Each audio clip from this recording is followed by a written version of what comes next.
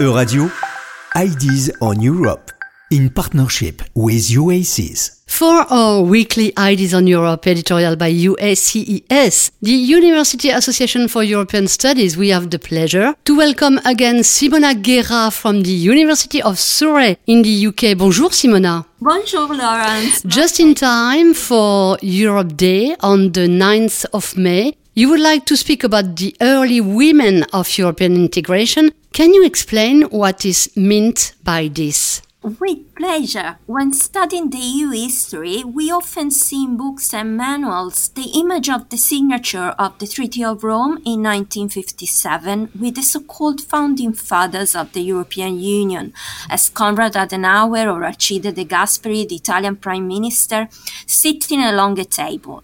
But women are completely absent.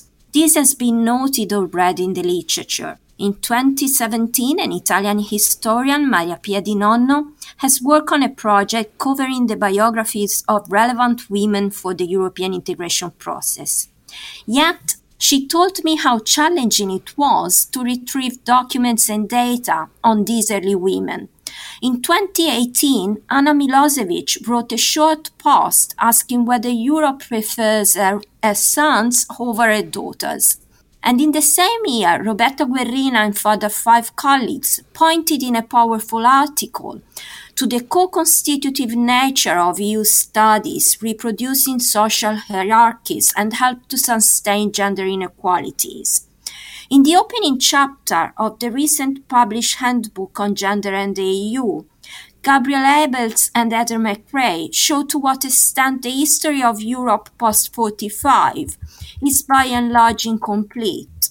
They write that an analysis of standard texts on the evaluation of European integration proves that women are hardly, if ever, mentioned as part of the political elite which has shaped European integration, particularly during the first 2 formative decades. And that the Desmond Dinan's book, published in 2006, which has been one of the most widespread in English, has a name index of 165 men, but just 4 women. So were women really absent from these early years of integration? They were not numerous, but definitely they were not absent. Take, for instance, the Common Assembly when the European Parliament was not yet directly elected.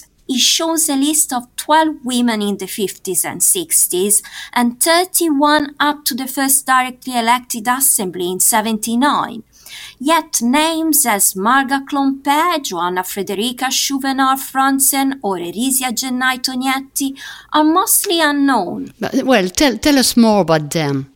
Marga Clompe was a Dutch politician and was the first woman to join the European Coal and Steel Community Assembly, constituted in 1952. It was a consultative body of 78 delegates appointed from national parliaments, and Clompe was the only woman sitting there. In the following years, she was part of the working group on the powers of the Assembly. Later on, she worked on the preparation of the Messina Declaration, which laid down the foundations for the Treaty of Rome. And she stepped down from the Assembly in 1956 to become the first female minister in the Netherlands. Frederica Schouvenard-Franzen was a member of the Rotterdam City Council. From September 1947, she was president of the VVAO Association, working on women's equality, the improvement of their career, and lifelong empowerment. In one of her speeches, she stressed the social responsibility of higher education, saying that in addition to trying to be a good person and a dutiful worker, the academically trained woman also has a duty to be a good fellow citizen. She joined the Common Assembly on the 29th of December 1960, and as a member of the Social Commission, she published a report on equal pay for men and women. Erisia Gennai-Tognetti was born on the island of Elba in 1900 and is the first Italian member of the Common Assembly. She joined the Assembly on the 15th of February 1961. An independent elected in Italy for the Christian Democratic Party, she was proud of representing her constituents, and she is the author of the first attempt to admit women to juries. Later in her life, she was prized as one who, while in office, successfully made progress on gender equality. Simona Guerra, in other words, these great women have simply not been written about. Exactly, and that's not just only unfair, it is also biased, and it's not the correct story.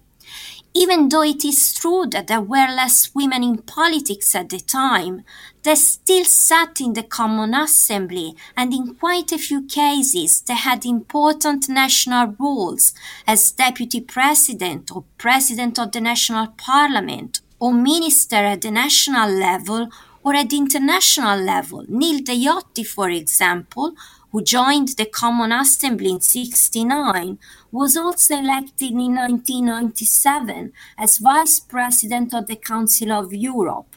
These women were also shapers of European integration. As a matter of fact, we only know half of the story. His story, has Gabriel Abels and Adam McRae right. There is a deficit in European studies. It is recognized and acknowledged, and still we seem to continue to learn history in the same way, with the same bias.